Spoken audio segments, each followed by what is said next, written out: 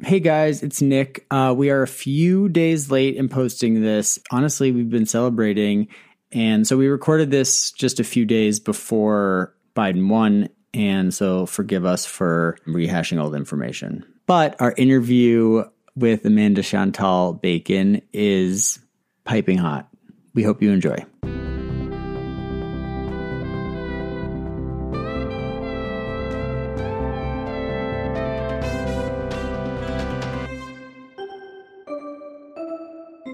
Hello and welcome to Eyewitness Beauty, the podcast where we talk about the biggest stories in the beauty industry each week. I'm Nick Axelrod Welk. And I'm Annie Kriegbaum. Annie. Hi. Greetings from Purgatory. Limbo.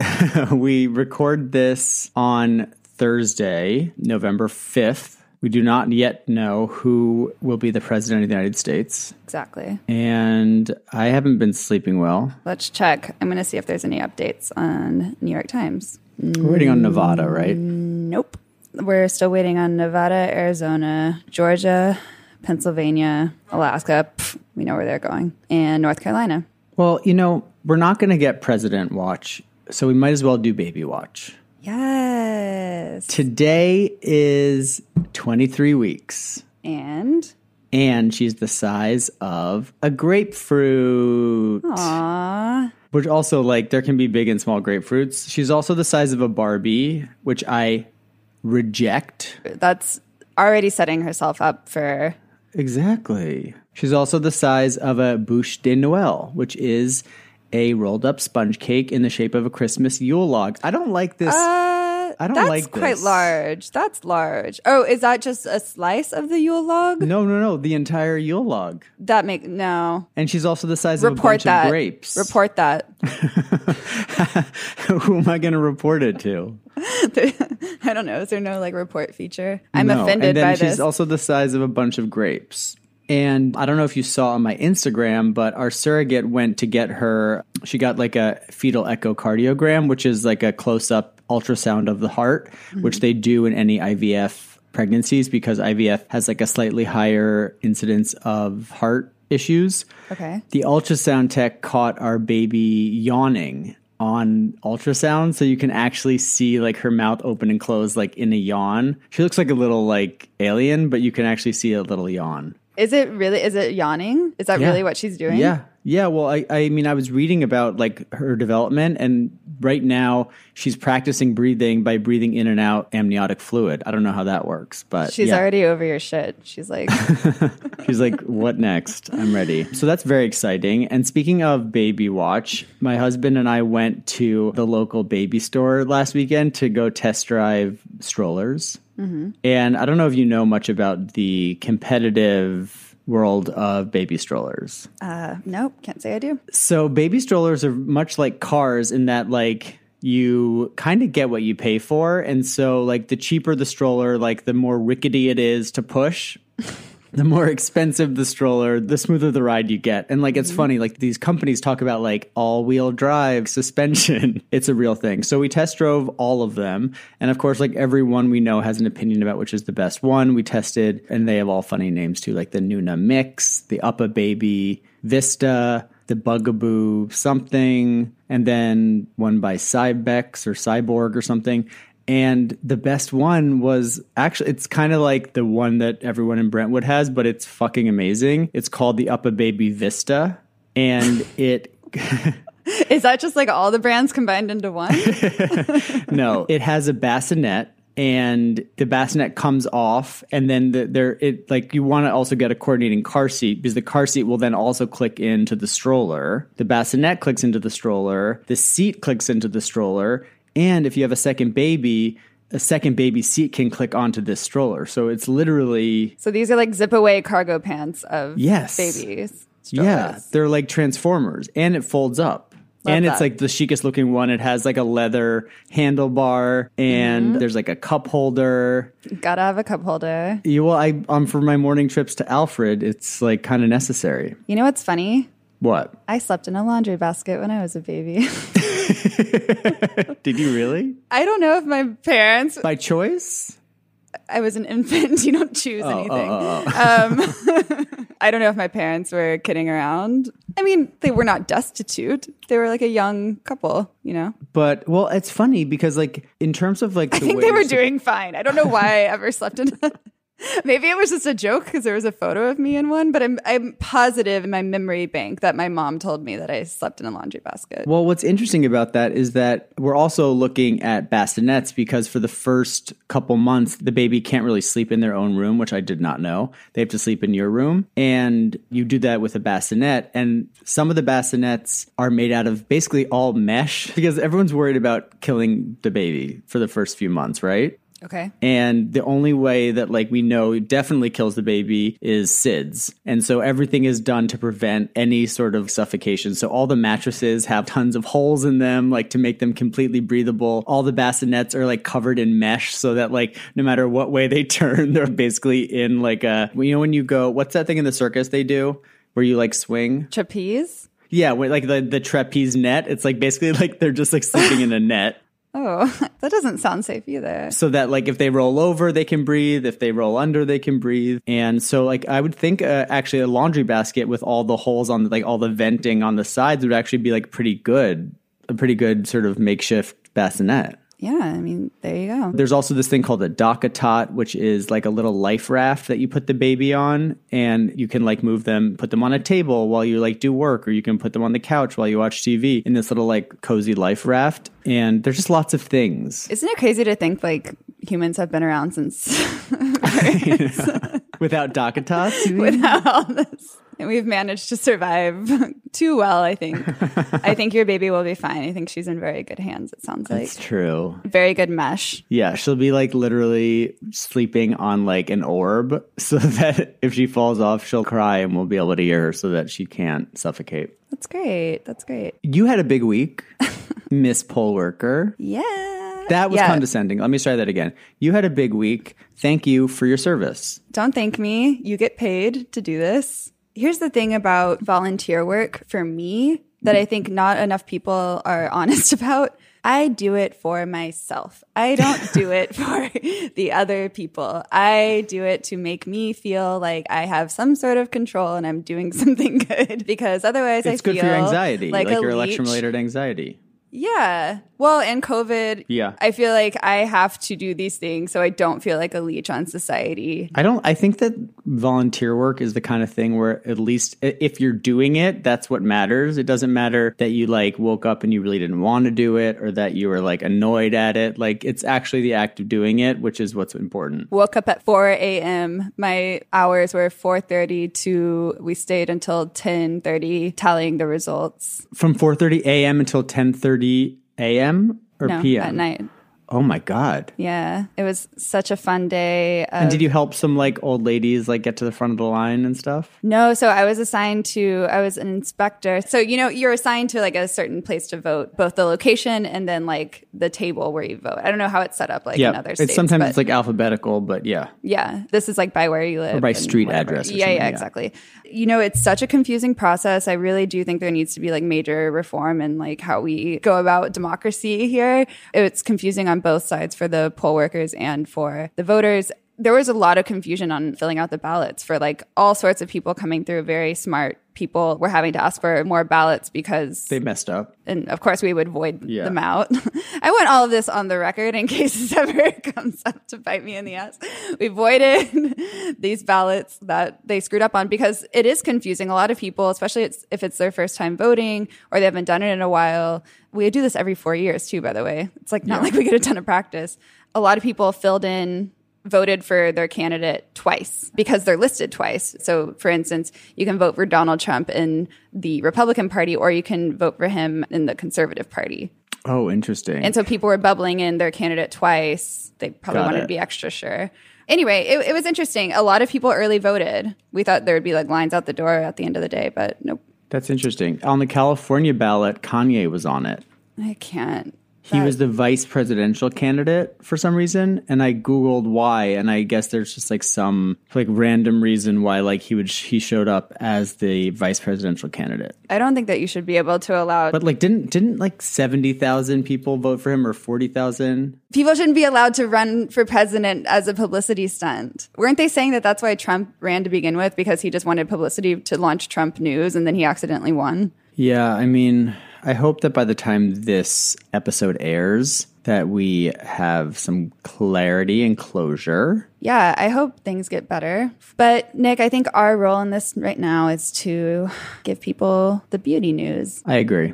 People can check the election news on other channels. We could all use a distraction, and we're here to provide that. Let's get into our top stories.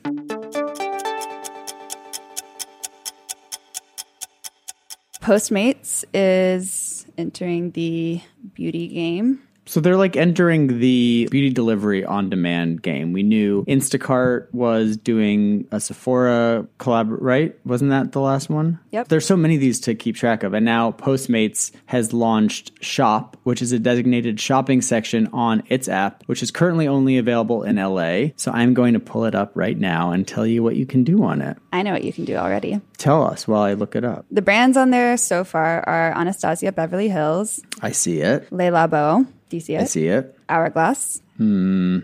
I don't see it. Oh, yeah, I see it. And what else? What else are you seeing, Nick? I'm seeing Parachute Home. You can get linens. I'm seeing... You know what? I did buy linens from Parachute Home recently, and they're good. Really? Yes. I bought a pillow and sheets and a robe. This isn't even my product of the week. Codally, Buck Mason. They didn't send it to me for free. This is not sponsored. They're good. I got their sateen. And it's really good? I prefer a sateen sheets. Sateen sheets to me are... What, Nick? What are they? I don't want to say Anna Nicole Smith, but... Nick, do you know what sateen sheets are?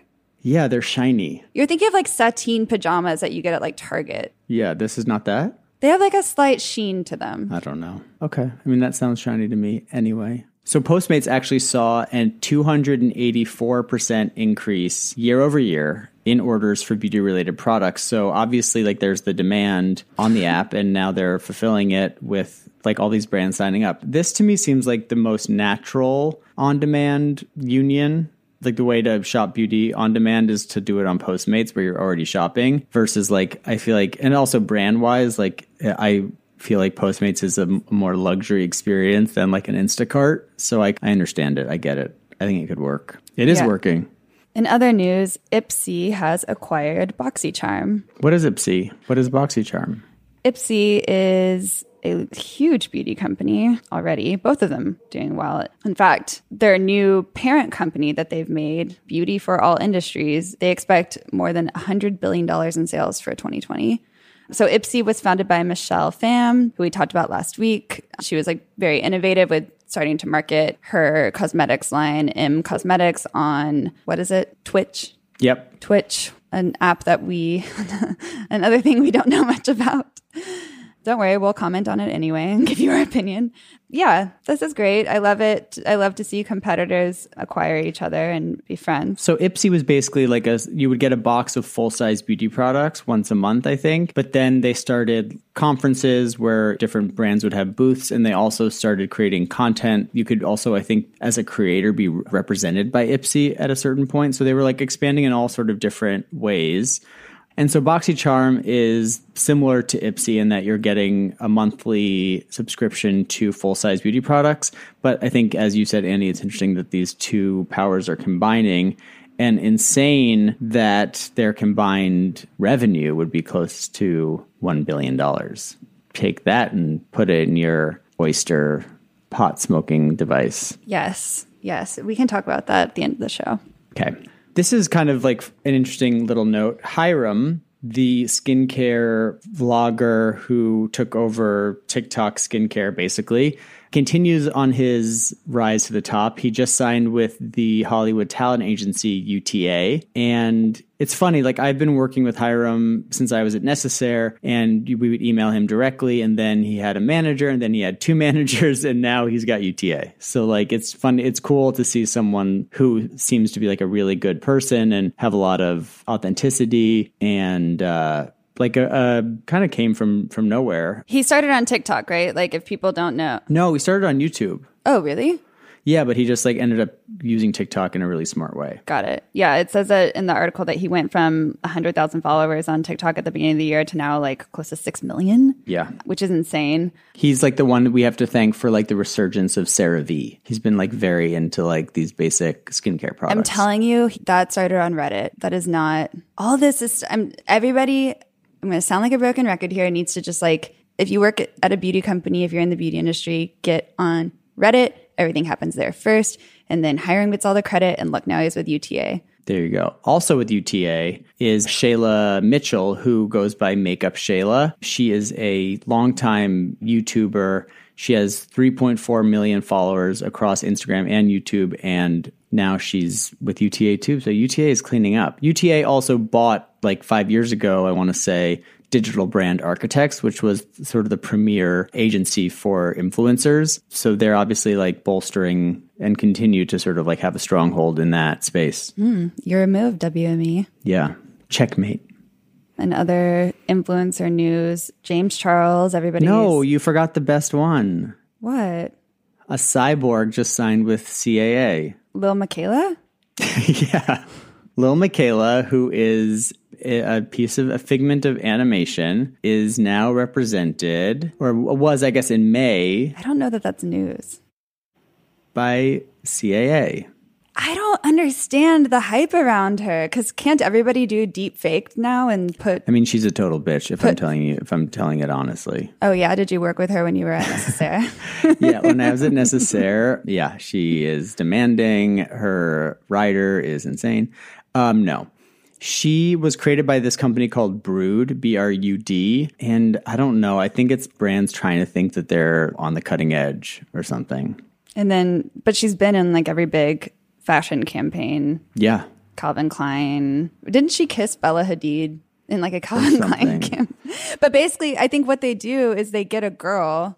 Actually, I know this because I know the people that know the people that do this. It's a girl that runs around and takes the photos, and then they just basically filter this Lil Miquela face on her. Oh, interesting. So it's like anybody. It's just funny that like people act like this is like the most innovative thing to ever happen. They were the first to do it, so they should get the credit. Yeah. But anybody with an Instagram can basically be Lil Miquela now. I have a friend who works in like celebrity PR, like VIP placements of products on celebrities. So like a brand will pay him a retainer to place like a bag or shoes on celebrities who are then photographed in it. And one time he like got a call, like a request from Lil Miquela, and he was like, how does a computer wear earrings? Like, I don't understand how this is going to work. But then he found out it was a real person. I have a question about that. Yeah. What does a celebrity think about being in the equation but not in control? Like, for instance, Beyonce's makeup artist used a product on her for a major event, and then it was used in the marketing of that product later on. Of course, the brand did not pay Beyonce. They paid her makeup artist. Right. So I've always kind of wondered, I know this is such like a gray, weird world that we're in this like influencer marketing and product placement. But I would imagine that Beyonce was aware of the collaboration if he or she is a close confidant and like long-term, artist for her. Like, I doubt he would jeopardize his relationship with his client by like getting a few $1,000s from a beauty brand. But I think at this point, it is also expected that hair and makeup people have their own deals with like Tresemme or Moroccan oil and things like that. So I think the celebrities... It's always Tresemme and Moroccan oil, isn't it? Yeah, it's always Tresemme and Moroccan oil. But I think the celebrities are aware that like this is kind of how it works. Because you also have to think that they're close with these makeup and hair people, and they probably want to see them get these lucrative behind the scenes deals too. Oh, so you're saying that not everybody is just like a greedy, all for me, none for you type. No, I mean, it's also interesting to see like which celebrities allow for behind the scenes access and which don't, Do you ever think about if you were a celebrity, what you would be like? Well, they say that like as a celebrity, you sort of are permanently the age at which you became famous. Like you kind of never mature beyond it because people will always treat you like that. The switch happens at a certain point in your development, and then you kind of stop developing or maturing. This explains a lot. Is that for anybody that becomes successful and famous? Well, I don't remember whose like theory this is, but I kind of think it's true. So like that's why a lot of child stars are super childlike and can't, because they've just always been treated like they were 13, and you kind of like they stopped developing at around like 13. Versus like if someone who's much older becomes very famous, you oftentimes see like they seem a lot more rational and cool. Like you don't see like Naomi Watts going around like flipping tables. And like Marc Maron's always been 60 years old. Yeah, I think the later you can become famous, the more like normal of a life you can have, and like the more normally people treat you. And so I think you're probably like less likely to be totally. Got it. Okay, so why don't we get back to the next story? Guess who is on the cover of Vogue? I don't have to guess because it's right here in our shared notes that we read from every week. James Charles, everybody's favorite. Well, YouTube is a scary place for beauty influencers, but he's a lot of people's favorite YouTube and makeup guru. And would you say he's the first, I think, on a magazine on a cover? major Vogue cover? Yeah. It's called The Beauty of Imperfection is the theme of the magazine. Wouldn't you be pissed if like your first Vogue cover was like The Beauty of Normal? But he was super psyched about it. He like tweeted and Instagrammed about it. And I love the cover, actually. It's a pretty chic photo. You can see all of his freckles. He's pretty undone. Say what you will about him, but he has kind of changed the beauty industry in that he can make or break brands. He can sell out brands. He was the first, I think he was the first cover boy for CoverGirl, right? Yeah, he was. Yeah, interesting. And he's also overcome his fair share of controversies, the least of which was that weird Jeffree Star Tati Westbrook takedown attempt where they said that he had done horrible things, but then it was revealed that he hadn't. Yeah, there was a lot of backtracking there on that topic. Tati Westbrook, another YouTube famous makeup guru. It sounds like between her, Jeffree Star, and James Charles, there was a ton of legal drama over the summer, but she is in more legal issues. This week, it was announced that her former business partner is suing Tati and her husband, James Westbrook, for alleged fraudulence in relation to her beauty line. Why can't people just get along and stick to the contract? I think there's a lot of money at stake with these companies and these contracts. I mean, I know Jeffree Star makes gazillions of dollars like on his makeup line. So even if it's not something that like the mainstream makeup community necessarily supports, like there are people's fans go crazy. So I think I would imagine that they're not fighting over scraps. I bet they're fighting over significant chunks of money. I can imagine going into business with someone and like not divvying up from the beginning, like what's going to happen later on. Sometimes businesses just sort of happen casually and you don't really have time to or don't really have the forethought to develop boundaries and all that sort of stuff. And then it can bite you in the ass. That's why we've chosen not to monetize our podcast, because we don't want any drama to come between our friendship. Yeah, we don't want money to come between us. We don't want money, period. We don't. No. By the way, is your lawyer going to draft up that paperwork? Yes. Okay. She is almost done with it. Mm-hmm. I just have to file for an EIN, and then we're an official company. Well, hold on. She can send it to my lawyer. Yeah. And we'll send it to your lawyer, and then if you approve, then we'll be an official company. I love that. We have a company, Nick. Yay. What did we call it again? Eyewitness Beauty LLC. We didn't come up with a fun name? No, we should have. Moving on. Did we talk about our hot take last week that we think the Kardashians are on their way out? Yes. Good. Yet here we are talking about them again. They continue their flamboyant exit from the spotlight with a birthday party with no masks celebrating Kendall Jenner. I feel like you have a lot to say about this. I just think it's so upsetting. It's like, we get it. You have the money to get everybody tested, and I'm assuming they're all getting tested frequently because they are part of the 1% that has access to this kind of thing. But I just... I don't think that they're stupid, and they're surrounded by people that get it. And when you have so much influence over people, why are you posting about it? How empty are you where you have to put all of this online and you can't just enjoy yourself in the privacy of your own world that you've created, your own buffer zone?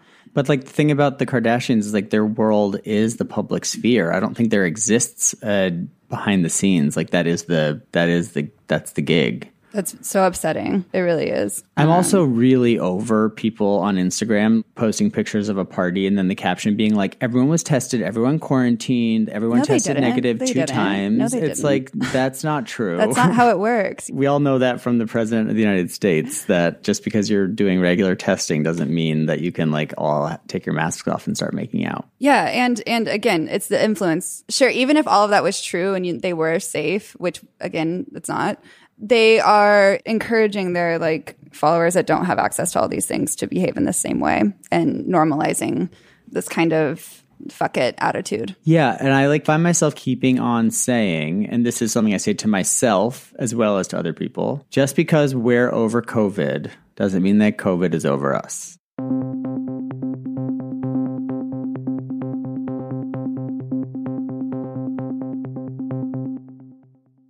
So that is top stories for this week, 2 days old, but I don't think we've missed anything except for the fact that James Charles, it turns out, was wearing the products from his own debut makeup collection on that Vogue Portugal cover.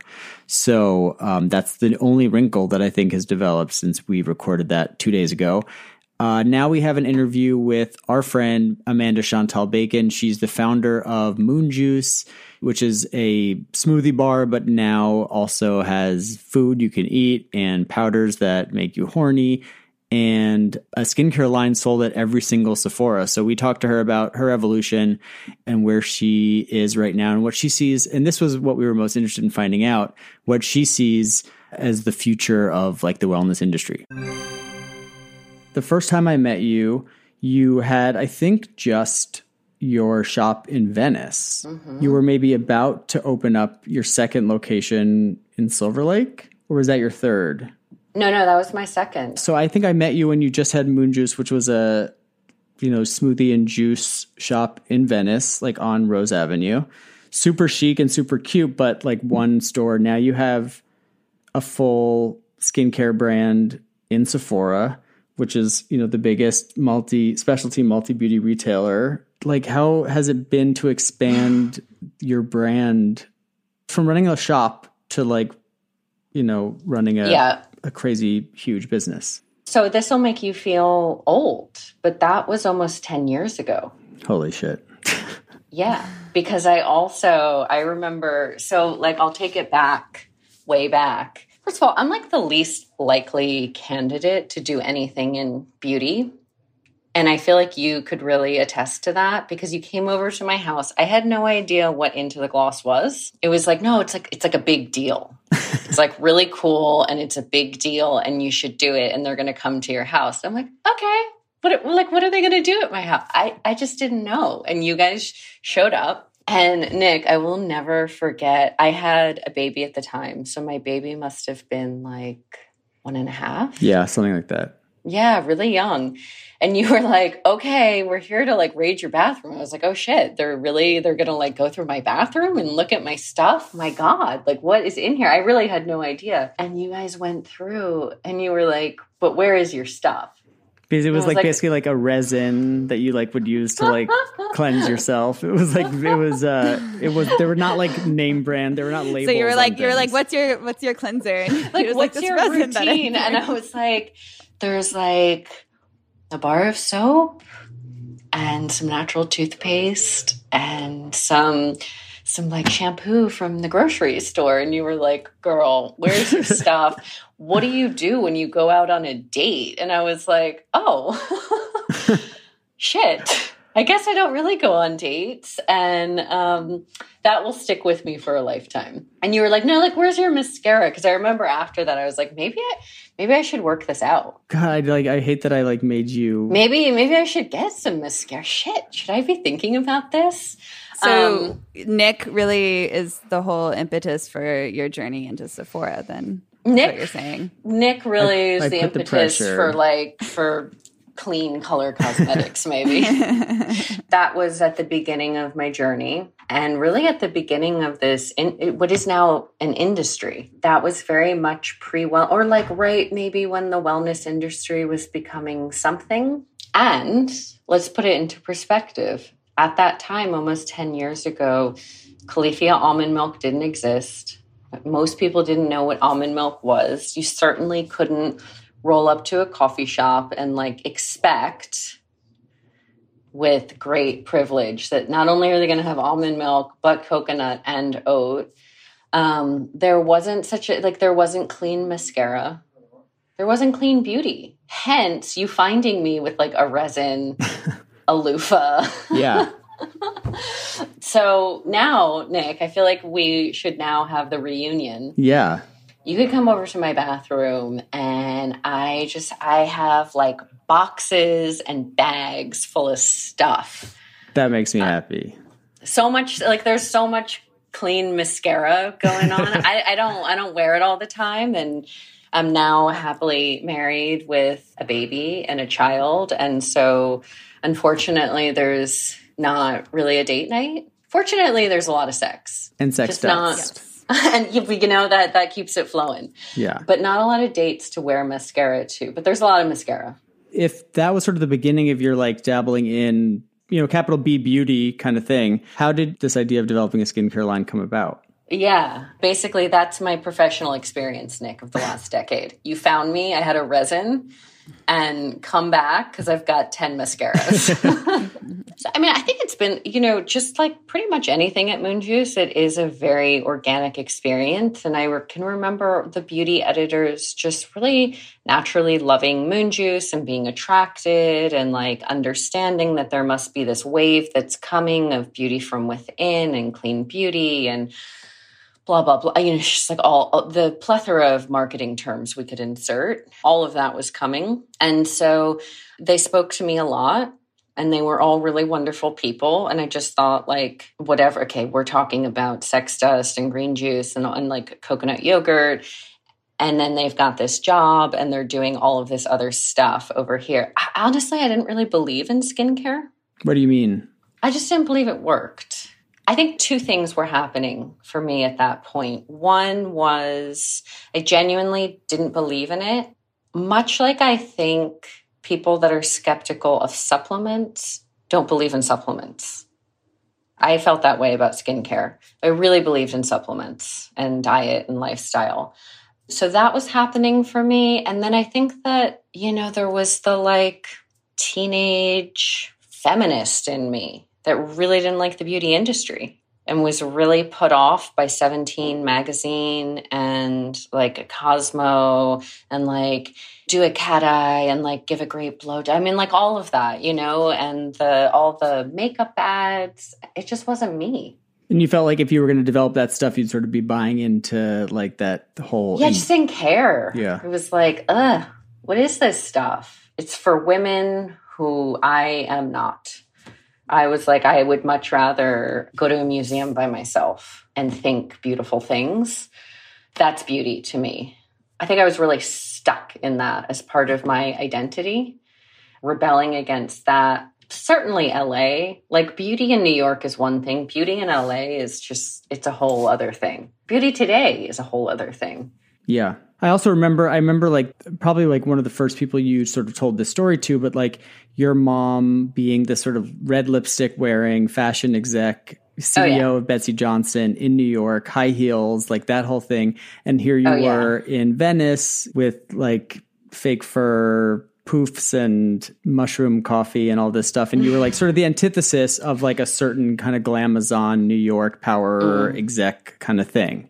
Mm-hmm. Definitely. But, I was really banking on what I was riding the wave of was youth and health. And so when you put youth and health together, it's radiant skin, it's healthy hair. I mean, you don't need anything but a resin at that point.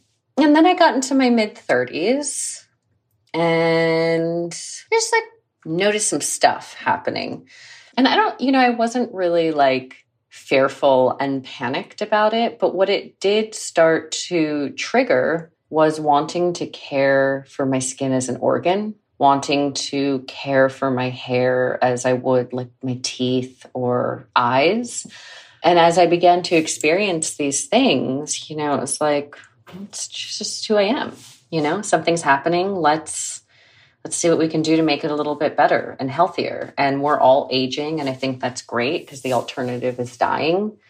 but what is the best way we can do it? You know, I'm like all about the biohacking. I'm all about getting into my hormones and my endocrine system and messing with, like, I take great joy. That's a sport for me.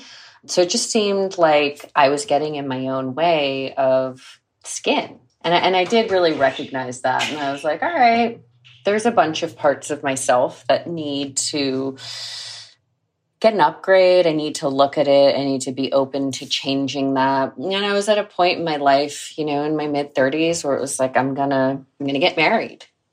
And that's something that I do not want to fuck up. And I really want to be open to that. And the person that I had to become, I think, to even attract my husband was different than the girl who was going to like go down with a resin alone, neglecting her skin because she wasn't that type of woman. You know, like it was time.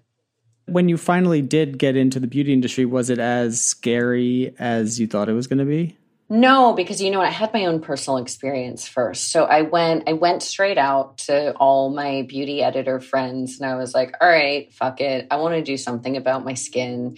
It's happening. I'm down. Like, I'm just going to try it out. Let's just see what happens. What is the one thing that actually works? And so many people told me about P50. I was like, all right, let's do it. And within 3 weeks, I was like, oh my God, there's actually a difference in my skin. I can actually see it retextured. I can see where fine lines went away.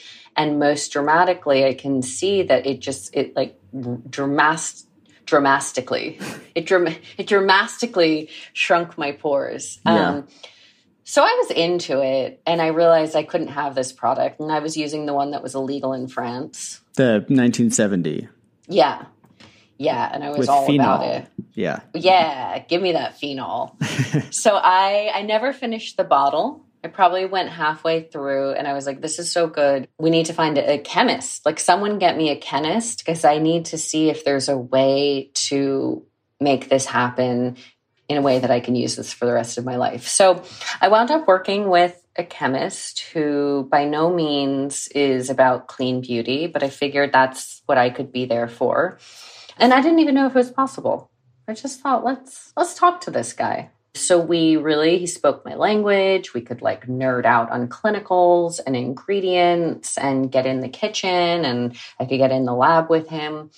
And we were talking about that formula, and it was really just going to be, you know, potentially that if we ever made it.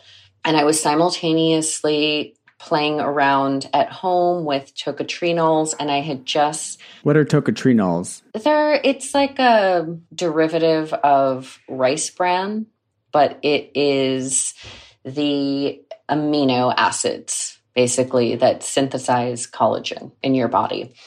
And they're really yummy. So you can put them into a tonic, you can put them in coffee, and they blend right in, and they're great. I'll send you some, actually, because it's my favorite thing. So I was playing with those. As a topical, you were playing with them, or? Oh, no, putting them in coffee and tonics. Okay. Yeah, so as an ingestible. And I had been stuck in this Shanghai airport for like 3 days, I kid you not, and wandering around the airport. And these women were drinking this silver-eared mushroom. It was like a clear, viscous broth with sugar in it. I was like, what's everybody getting in? I mean, I was there for 3 days, so I could really talk about it and delve in. But it was this beauty soup that, you know, is a ritual. And I thought, oh my God. That they served at the airport? Yes. Where do you get the beauty soup at the Shanghai airport? In the lounge. Okay. With the like massage chairs that also would squeeze you to get your lymphatic fluids going. It was like me and a bunch of businessmen and my new husband. We were on our honeymoon. But like, I was having a good old time in the Shanghai airport with the lymph squeezers and the beauty soup. So I thought, gosh, wouldn't it be great if I came home and had these silver-eared mushrooms and could just start like concocting these beauty soups and bring some in a thermos to work? And I was like, oh, it's just never going to happen. But what a great, I'm not a vegan, but you know, when possible, if there's an alternative to cowhide or fish scales in your cup every day, like I'm looking for that. So I wound up actually finding these dried powdered versions of the silver-eared mushrooms and really dug into some of the clinicals on them. And saw that not only could you use it internally, you could use it externally. And so the chemist that I was working on this clean P50 version, which, you know, was like over a year in formulation. So we really were relating to one another. And he's cool. He was into making smoothies and putting cordyceps in his smoothies and like working out. And we could talk all that stuff. And so as I was at home formulating, I had the tokos, I had the silver-eared mushroom. He helped me find an incredible hyaluronic acid from Japan. So I wound up putting that in and creating this like vegan collagen supplement, which actually it protects your own collagen and then it gives your body the stuff that it needs to properly synthesize your own. So I was working on that. I was like, wow, these 3 simple ingredients, they all have clinicals for topical usage as well. Do you think we could put these 3 guys into a formula as like a serum, but not put any fillers, not put any gut, like just not all the stuff? And can we just do really clinical active levels of these? So I was like, yeah, that would be really easy. And it's never really easy, as you know, when you're formulating. It's like 1 year, 1.5 years later. So I really, at that point, I just started with clean P50, which is now the acid potion, which we got to the place it needed to go, which is, it worked. It was clean. It worked on me. I could use it for the rest of my life. I could use it while I was pregnant, no problems.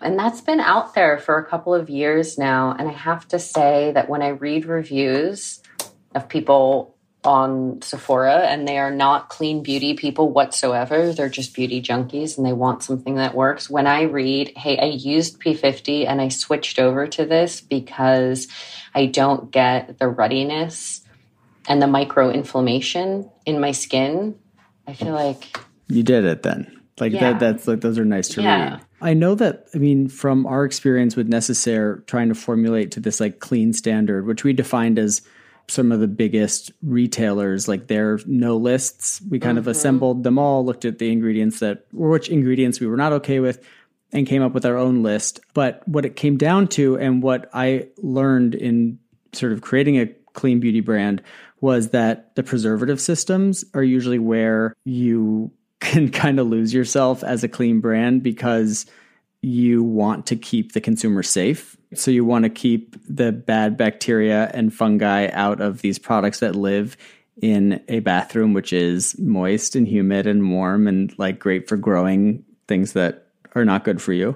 But you also like don't want to, you know, have to use these things that people consider to be dirty ingredients, right? So how did you approach preservatives? Well, we wound up going with honeysuckle, which I felt good about. And I've also heard some people speak out against. In doing the research, I felt comfortable with it. Yeah. You know, it's an interesting thing when you are, and I'm really finding this with beauty products specifically, or with skincare. I think that there have been some really big brands that have come onto the scene and formulated in a particular way. And were very outspoken very early about certain ingredients being a no. And for the most part, I agree with all of that. But there are some of those idiosyncrasies of some people not liking the honeysuckle. I felt that it was fine. I've heard, you know, some people saying that you should never use glycerin in skincare. Why are people saying no to glycerin? There's a thought that like eventually it will dehydrate your skin. Yeah, and that it like draws water out. So there's a lot. Yeah. There are a lot of opinions out there. And I know I can probably guess the brand you were talking about that was screaming from the rooftops about the evils of essential oils. Yeah. And I remember reading a post from one of the educators from this brand, and it said something like, well, essential oils are from the leaves of plants and they're naturally supposed to be pesticides so that bugs don't eat the plants. And so you're basically just putting pesticides. And I was like, we have lost track. We've lost the plot about like what is bad and what isn't bad. And what it obviously comes down to is like how sensitive your skin is. You might be sensitive to artificial fragrance, but not to an essential oil, or like where is the essential oil being sourced from? Like what is it, you know, distilled with? Yeah. You know, like the questions and the answers are obviously a lot more complicated than simply just being clean or not. And actually, it makes me think of what we really wanted to know from you is, so this idea of like clean beauty. We with Necessaire came out of the gate calling ourselves clean. Annie would probably say that I was an idiot for doing that because Annie's like against this clean marketing word. She feels like it doesn't have any meaning. It's bandied about by brands, yada, yada, yada. Is clean just marketing, or does it mean something to you and to like consumers? I think both are happening. I think one is 100%. It's being used as marketing. I think that you can say something is clean. Where does it fall on the spectrum? Because it really is a spectrum. So then I think you need to consider the source.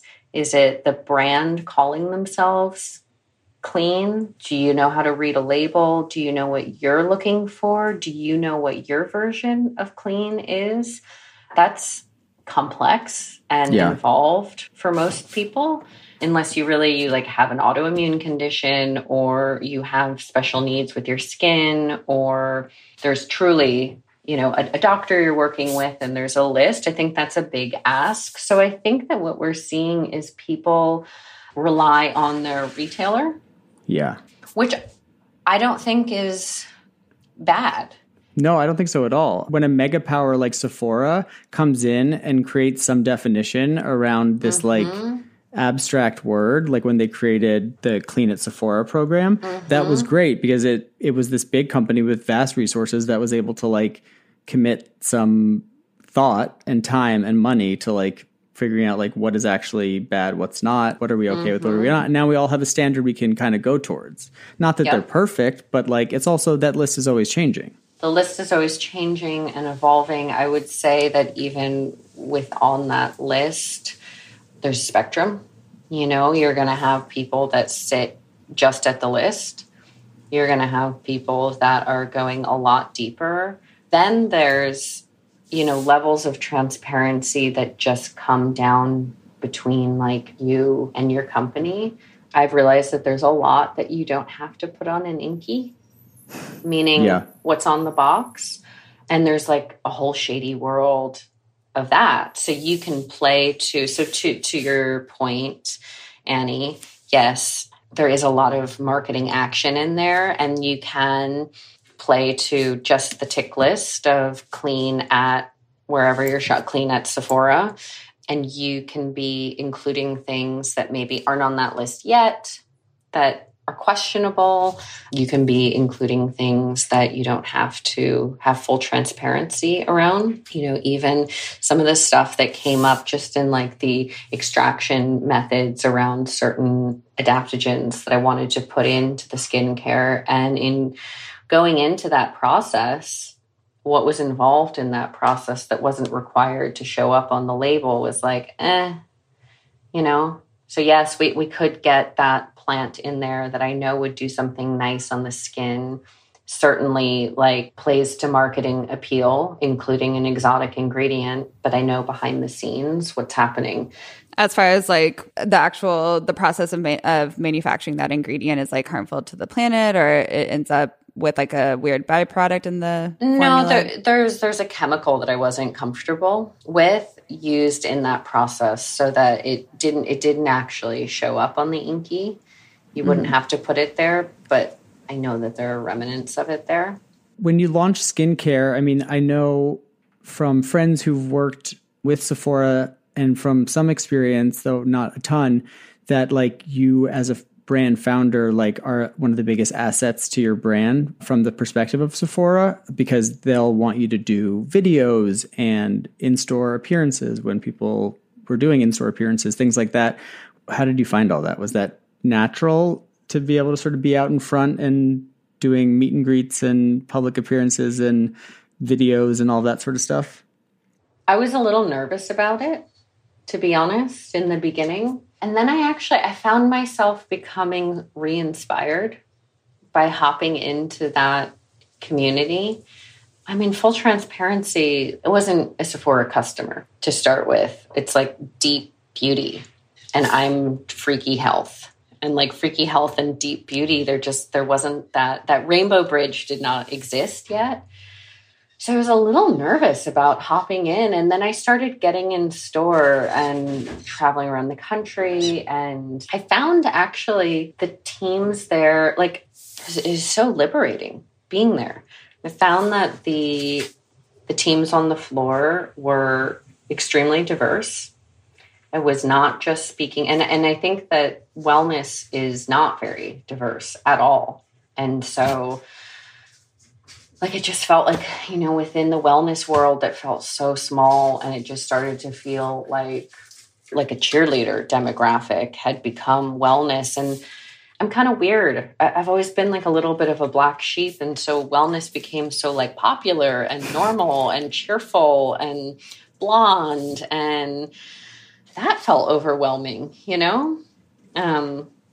And Sephora is like just opening up the brand to a lot more people because of just the footprint of the stores and the it's brand. Many more people, and it's men and it's women and it's younger people and it's older people.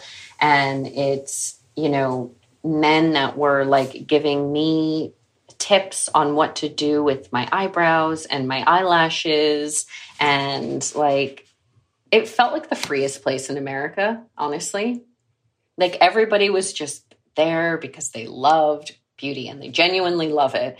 That was nice to hop into like at least an offbeat, if you will, group of people. Like, you know, there was not one look and size and speak to everyone, which was refreshing. And then I started to get in and talk about wellness. And I found that people all over the country were having really profound experiences. And, you know, they would be Googling stuff late at night and having their own experience with cancer or their own experience with like extreme endocrine issues where they're, you know, like lifting up bangs and showing me a giant scar where they got their pituitary gland removed. I mean, like, real stuff happening out there, whether it was a parent that they were living with at home, their own experience, a child, a partner. And so I felt invigorated and inspired to actually be out in America talking to people. It's less like just preaching to the choir of like the west side of LA kind of. Yeah, because I honestly the west felt and east like, side. Yeah, I mean, you know, or like New York and LA at this point. Yep. It just started to feel like at a certain point, like this conversation seems to have arms and 10 legs and like moving at a great speed. Do I need to be here anymore? Maybe somebody else could, I don't know. It just seems like I was at that place. And I think, you know, as an entrepreneur, as you know, I'm sure there are peaks and valleys in your career of like feeling really motivated and on fire to, does anyone need me to do this? Is this necessary? And so I was feeling that way. And I think the wellness industry was like really changing and going in a certain direction. And it was through that work that I did feel like, okay, I'm reinvigorated. There's some work to do here. Do you still have your original like juice location, or is that not part of the business anymore? No, they're all there. Yeah, I was there this morning. And when you talk about kind of the wellness industry shifting, I mean, one thing that comes to mind immediately for me is like the juice craze and how it got like kind of like I went to school in Austin, and I remember like the super like granola hippie like juice stands that were like very independent, and I think probably closer to how you started. And then it got like commoditized into, you know, the juice cleanse diets, and it became this idea of wellness through juicing in particular started to appeal to probably like this other demographic that you're talking about that started coming into wellness through that. Anyway, so it's just interesting to hear from somebody that saw that evolution. One of our questions that we wanted to talk with you about is like your relationship with food now. I have had health issues my whole life. So as a child, I was on a very strict diet, no sugar, no wheat, no dairy. And that really helped me with, it was respiratory health. So that was something I grew up with. And then, you know, in my early 20s, I went off and was a cook and like chef and dove into the kitchen and really took that on as a career path and passion. And so in that experience, all the food sensitivities and allergies went out the window. It was like, I'm just so passionate, and I'm making pastries 24/7, and I'm working the line, and I'm eating everything and tasting everything. And then I really felt like shit after a while. And I was drinking almost every night.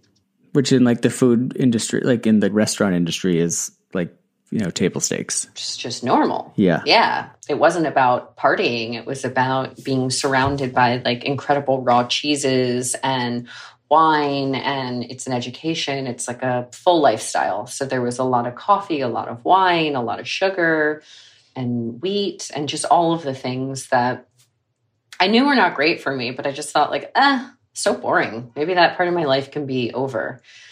And a few years into that, I really felt it, really, really felt it. And just, I don't know if you guys have ever gotten to this place where you don't feel like your body doesn't belong to you anymore. Yes. It was about like body. 3 months ago, peak quarantine.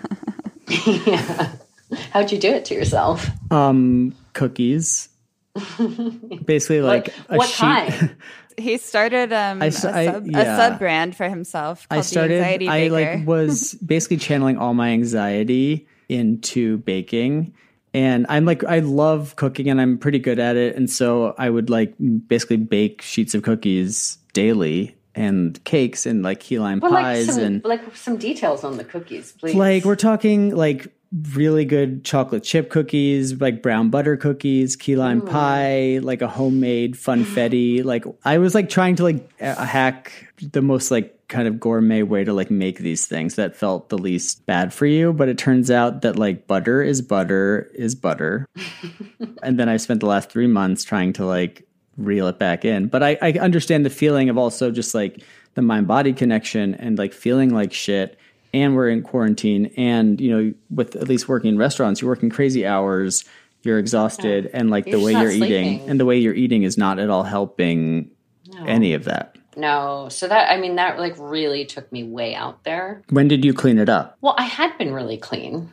Like it had been this kind of embarrassing, boring, torturous life, because you're a kid and you're a teenager, and like, you there can't was have no pizza. wellness entry. So, yeah, like that's not fun. That's not cool. Was it doctor recommended, the diet, or did your mom like do like specific research and say like? It was an Ayurvedic doctor.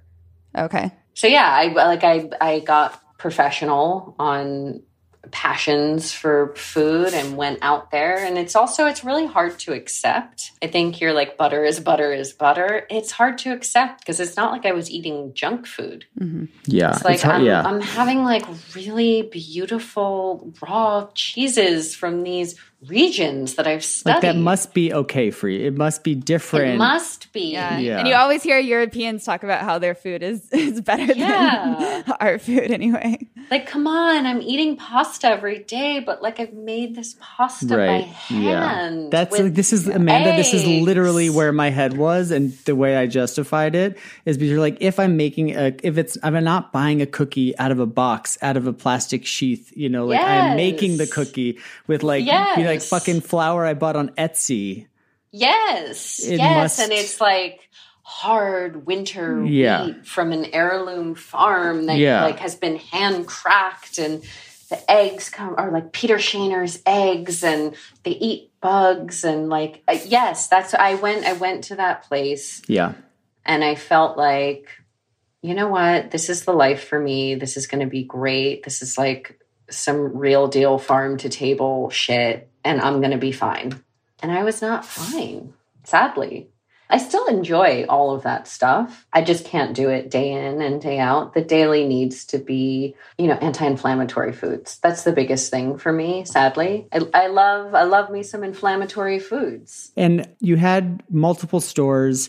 You did a cookbook. And I think around that time, you did a food diary for Elle. And it was like it was sort of lauded and marveled at in the sort of specificity of ingredients and the talk about like transparency. It was like I think in a way you were like slapped for being super transparent about like where you got the thing, which is like the kind of detail with Into the Gloss we always wanted. It's like not just almonds, like what kind of almonds, like where are they from, you know, like where are they soaked? Are they like, what makes it a special almond? Like why are you eating this almond? Is it all just research you did to know like what version of everything to eat and like how it was better than another version, or in your head better for you than another version? Yeah. I mean, I think it's just like you guys, I'm sure, have the same mind. When you're passionate about something, like it doesn't stop at sugar, flour, eggs, and butter. It's like, is it raw butter? Is it Irish butter? Like what makes this butter taste different? What makes the color of the egg yolks like that? I mean, that's just my personality. No, but that's like, it's interesting. It's like wellness is your baseball.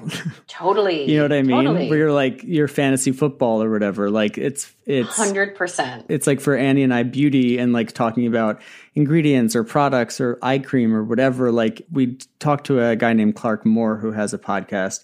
And we were talking about how deeply vain and superficial we can sound talking about like P50 and we or talk like about why it this a lot. texture of black goo for your eyelashes is far superior than like this specific one over here. And but it's a hobby at the end of the day, yeah. and it's something that like excites us and makes us feel curious and inspired and energized when we find something. It's like sharing a secret. Like there's all reasons why you can look at it as this like very 1%er and consumerist thing that we do, but like at the same time it's something that's very authentically like interesting to us. Yeah, and I think you could apply it to anything.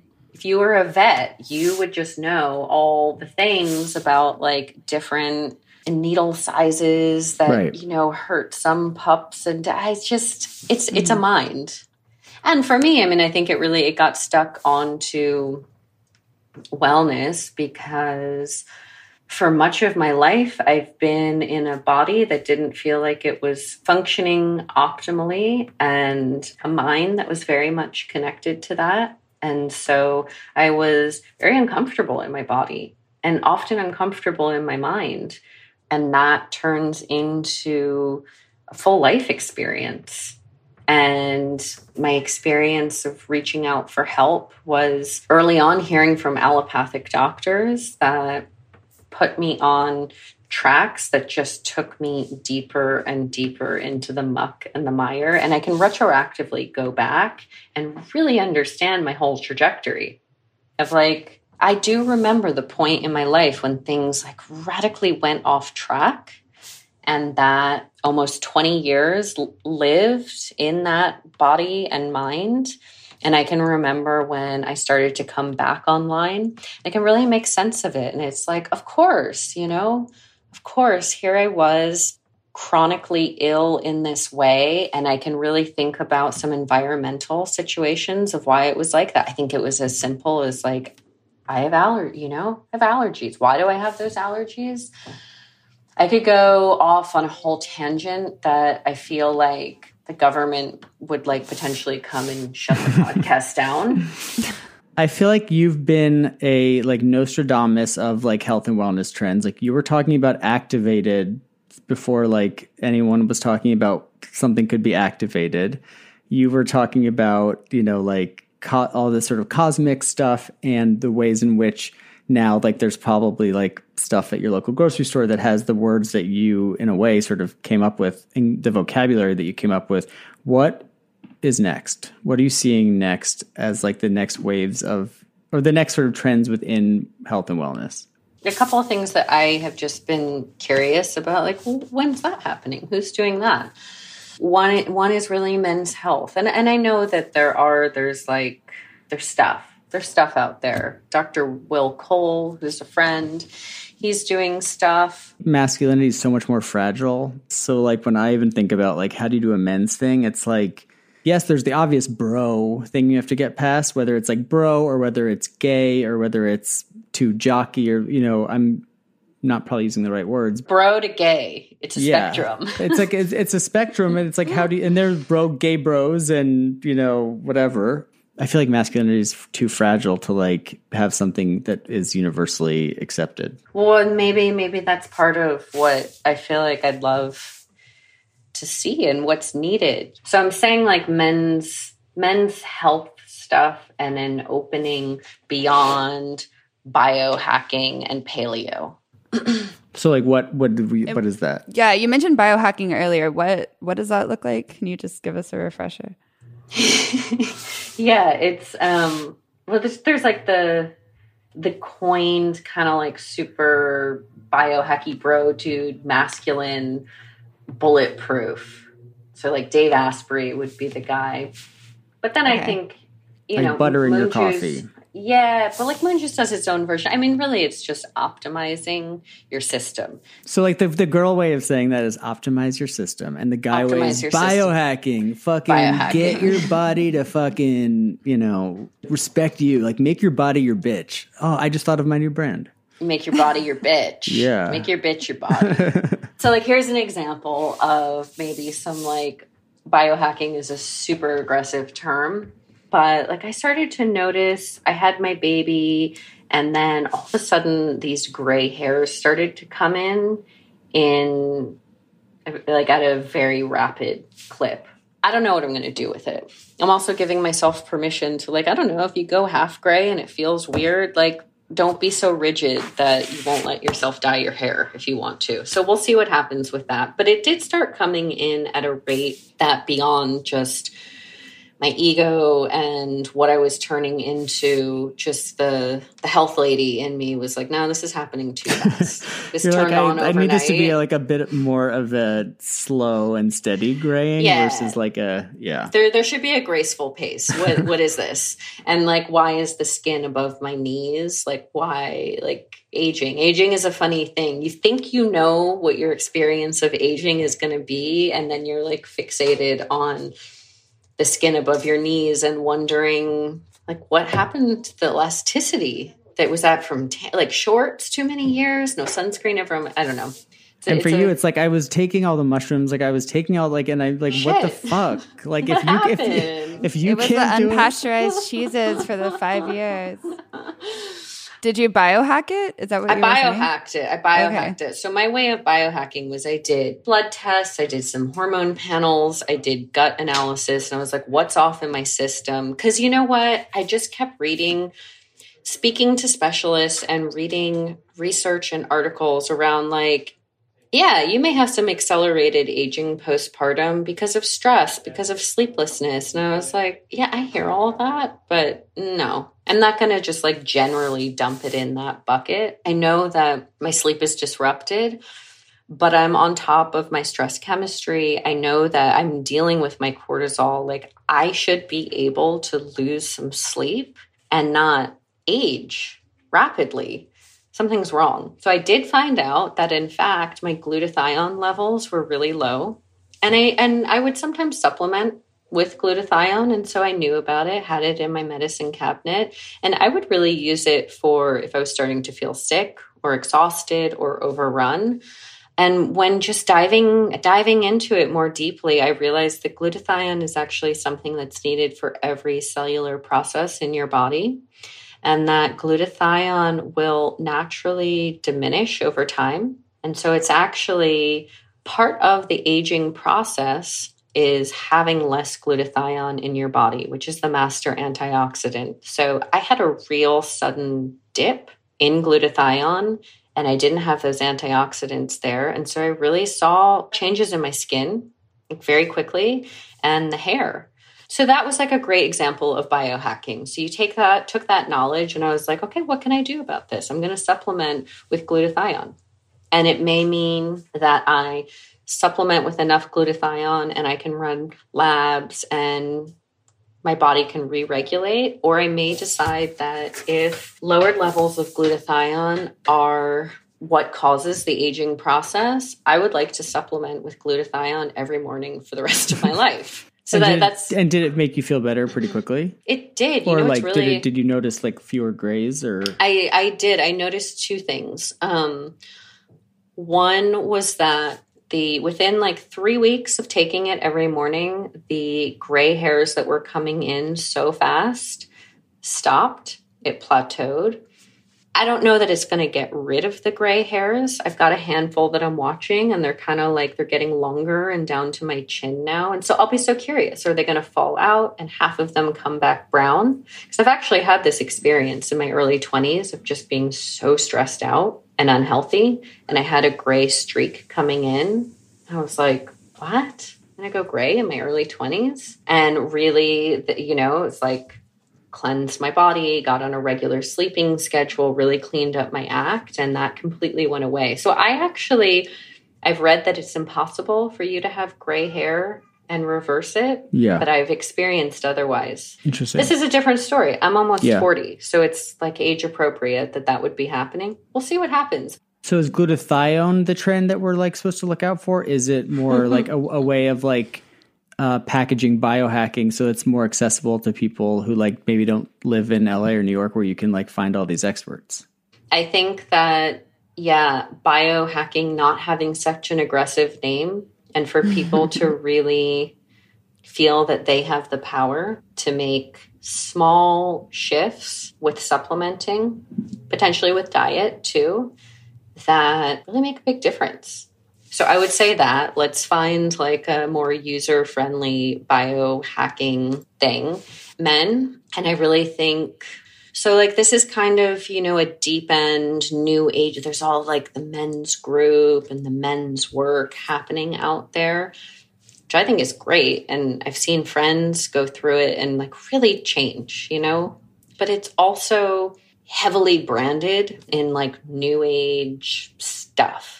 Wasn't that what Keith Raniere did as part of He was very interested in this idea of like creating a safe space for men. To be better men. To quote unquote be better. But you're right. I mean, he certainly didn't figure it out. And like no one's really figured out a way to make it non-threatening and accessible. I see a lot of women's circles. I see a lot of modalities and therapies and support really handed out to women in a way that makes them feel special and comfortable and invited and worthy and inspired. And I'm not seeing that for men yet. And I think that, I've spent so much time thinking about the physical body and the wellness of the physical body. And with that comes the mind. They are one.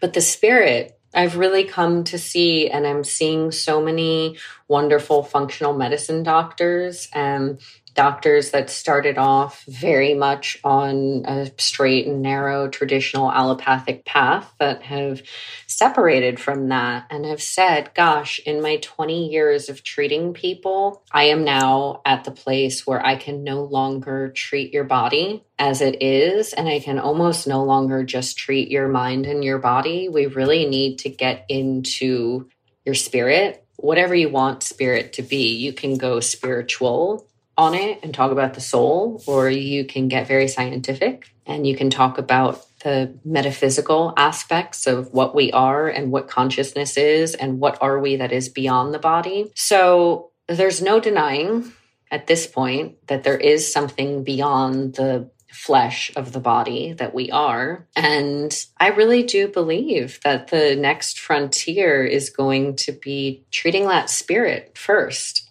And that, yes, you can eat all the healthy foods you want. You can biohack your life away. But if there's unrest and trauma in your energetic body, it's just not going to get anywhere. Yeah. And I really... Spirit hacking. Spirit hacking. Spirit hacking.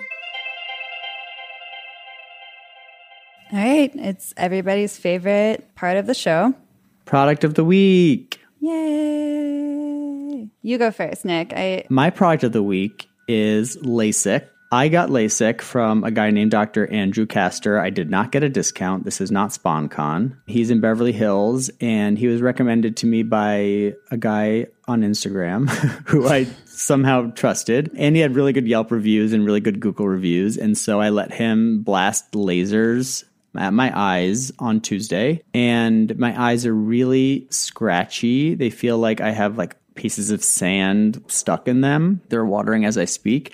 However, it's pretty freaking incredible because I can see, I went in yesterday for my, 24-hour follow-up, and I have over 20/20 vision now. And I've worn contacts since I was 13 years old. And I was sort of thinking as I was preparing for having a baby and sleepless nights and getting up in the middle of the night that I didn't want to deal with contacts and glasses. And I am super excited. My eyes are really in a lot of discomfort. And I would love if anyone has any experiences about how this discomfort went away, if they would DM us so that I can feel a little bit more confident that my eyes will return to normal. But LASIK is pretty amazing. It takes 30 seconds. How much was it? Well, here's the cool thing about this place. It was like $5,800, I want to say. $2,900 per eye. But they have a plan where you can pay 50% upfront and then installments for 12 months for the second 50%. So that felt a little bit more palatable to me. And I also felt like your eyes are not something you really want to get. It's like sushi. You know what I mean? Like you don't really want a discount on it. Did I ever tell you about the screenplay I wrote? No. About the girl that gets LASIK from Groupon? No. It's a horror movie. Oh, God. Yeah. So that's why. It's called Peripheral. Okay, anyway, so I'll tell you some other time. I don't want to hear about that right now. I feel okay. My eyes are really scratchy, but I've heard that's normal. I think I had like a probably medium prescription. So I think, people who have a really light prescription don't have as bad of a after experience. But the scratches are a little less deep. They're a little less deep, but I've got my comfort drops and I've got my eye drops. And you know what? I'm going to make it. I'm going to pull through. I think you're going to be okay, Nick. I hope. What's your product of the week? My product of the week is something I've been waiting months for. I ordered it back in April. And then I think that they got the internet death hug from Beyonce mentioning them. Remember when Beyonce did the Black-owned businesses initiative and basically like posted links to like her favorite Black-owned businesses, and they all like immediately like sold out of all their inventory. Anyway, this is a razor. You know I love to talk about hair removal. And from a brand called We the People. We spelled like the O-U-I. French word for yes, O-U-I. And it is a single blade razor with replaceable blades. And you keep, do you see it? Yeah, it's chic. You keep every part of the razor but the little blade. That's just like a very thin sheet of, so it's sustainable, which I love. So the idea is that it's just like it's not a disposable razor. It's all you need is blades. Blades. And it's so heavy, which is incredible. I love it. It's so heavy. Is that good when you're shaving? Yeah, because then it's like you don't have to put any pressure on. You just kind of let gravity do its thing. Got it. And I was dying laughing. I was going to send you a photo because the first time I used it, I think I had some like lingering ingrowns that I hadn't taken care of. And I got out of the shower and there was just like blood everywhere dripping down. Oh, God. Because it's sharp. From this razor? It's so sharp. But yeah, you get used to it. And it was really funny, though. I really wish I took a photo.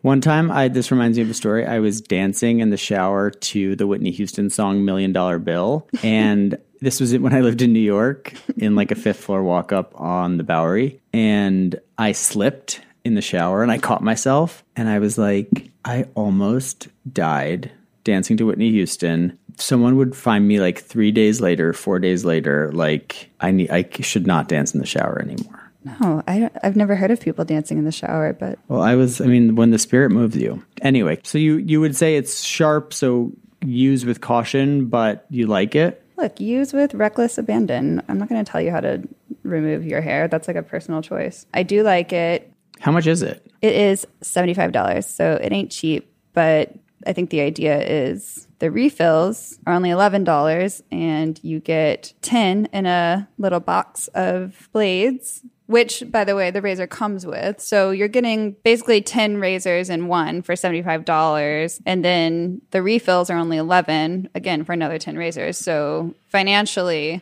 and there's no plastic. No plastic. I will say, I do think it's funny that some of these brands that are all about they message sustainability a ton for certain products on their packaging for these products and other products within their line. They're like kind of the opposite of sustainable, which whatever, I get it. It's like always a give and take. Like you're a luxury brand, so you want great But packaging. This is not We the People. We the People's hydrating body gloss is packaged in Italian glass, a recyclable cap, and recyclable outer packaging. So I also got their shave. They also have a PHA ingrown relief toner that you should probably investigate. They actually sent me that. I think that they sent all the people that had ordered like at the beginning part of the year this free product because as like a thank you for waiting. That's nice. I've been using it. It has witch hazel in it, which I don't care about, but a lot of people seem to have an issue with. So far, so good. I like it. Again, I love how heavy it is. I love heavy things. Don't you? Yeah.